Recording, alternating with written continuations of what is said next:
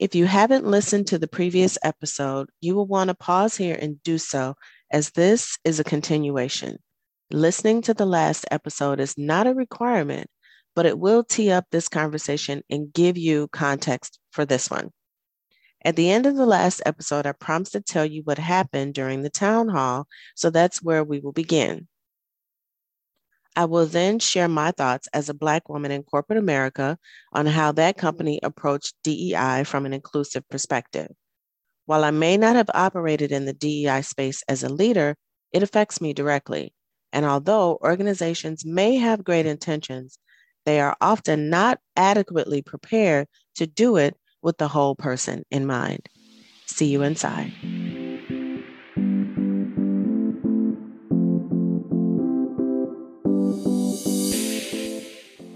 Welcome to the Happy Executive Woman podcast. Coach Anita Charlo will cover a variety of topics, such as personal, professional, and corporate relationships, diversity, equity and inclusion, energy, metaphysics, corporate relationship responsibility, and spirituality in the workplace. Be sure not to miss the Candid Conversation with Phenomenal Women episodes, where Anita interviews women leaders in their field about their challenges, triumphs, and ways in which they make their happiness a priority in both business and in love. And now, here's your host, executive coach, author, speaker, and corporate metaphysician, Anita Charlo.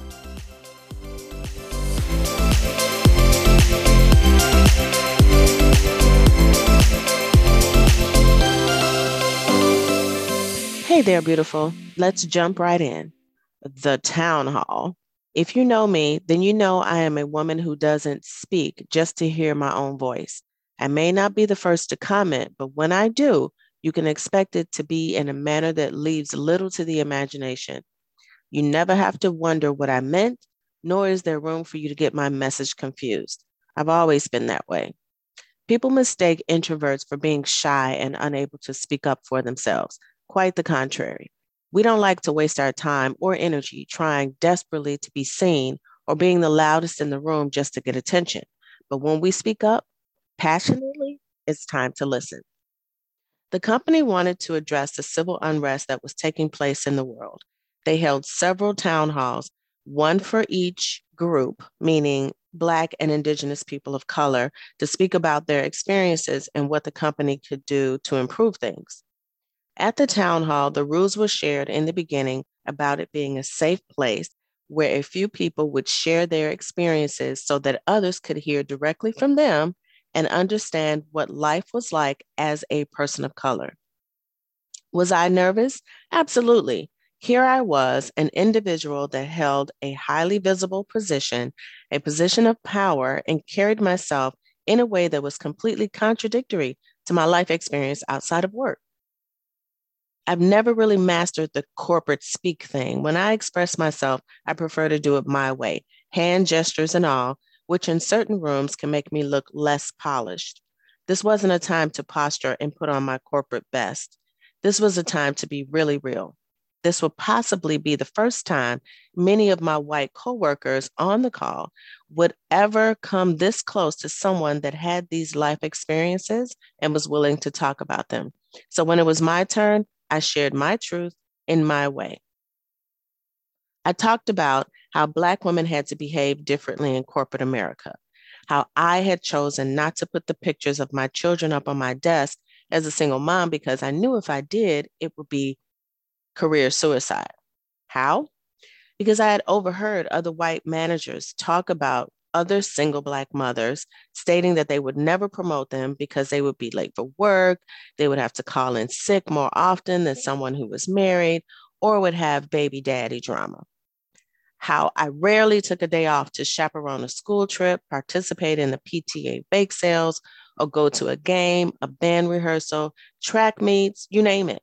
I didn't want to be labeled, and I couldn't afford to lose those days. I needed to save all of my vacation or sick days for the days when the kids were not in school. While on the other hand, my white, sometimes married counterparts were leaving in the middle of the workday to do those same things. It was normal for them to take off, and just as normal for their Black coworkers to do their work or pick up the slack while they were gone. It was expected.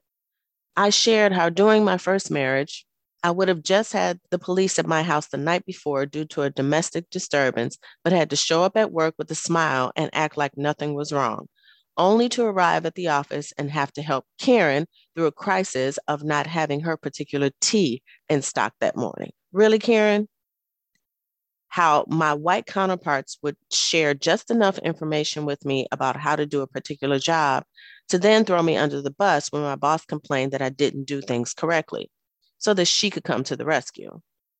I shared how I had been lied to, lied on, deceived, sexually harassed, and inappropriately touched, and had to take it so I wouldn't cause trouble for the white people out of fear of losing my job as the only breadwinner in my home.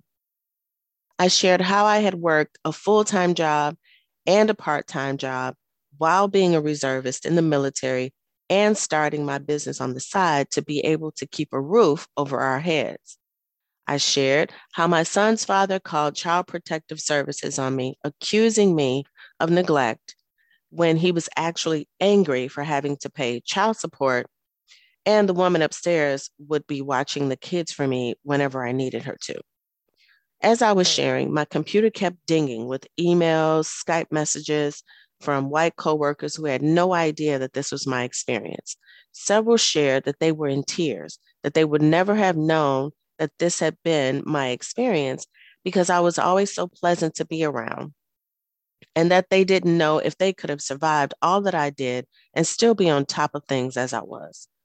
One white male coworker even shared with me how hearing my story made him realize just how racist his father was.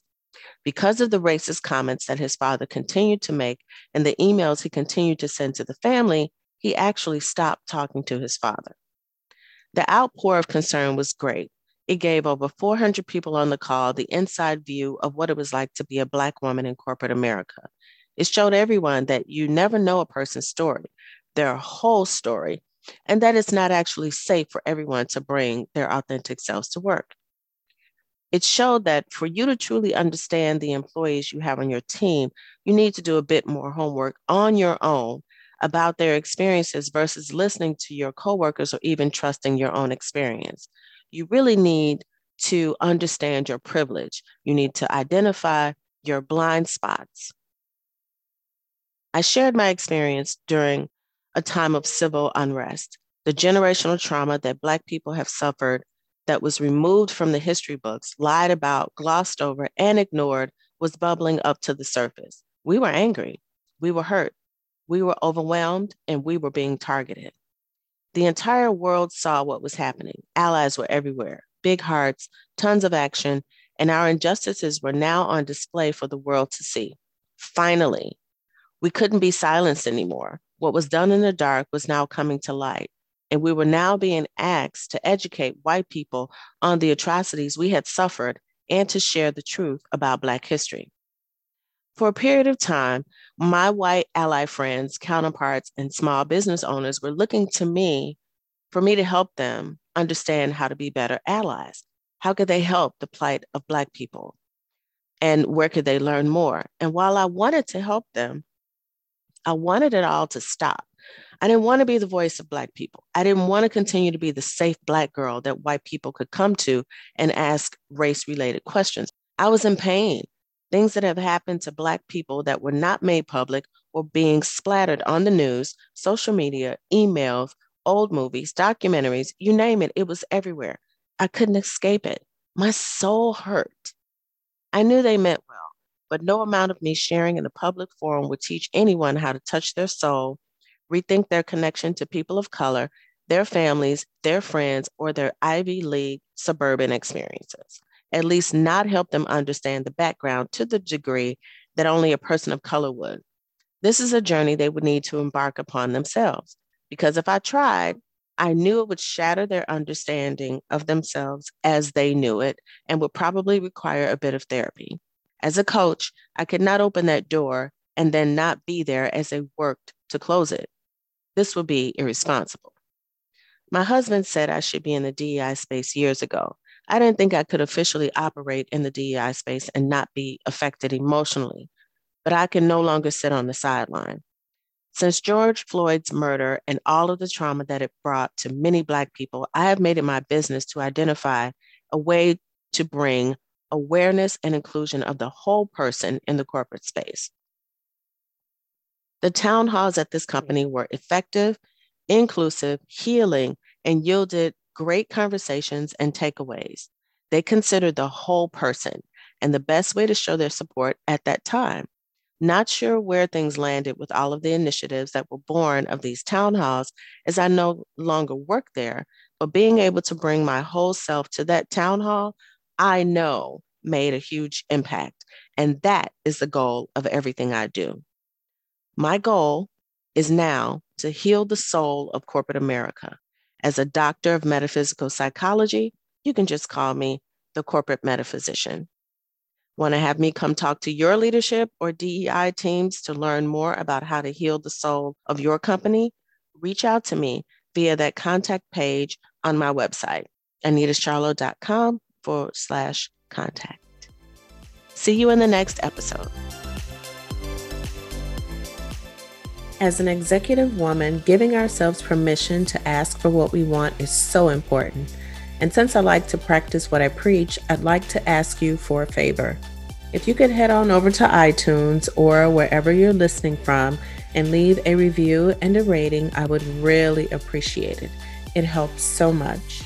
And if you know of another amazing woman that could benefit from these topics, please be sure to forward this podcast to her.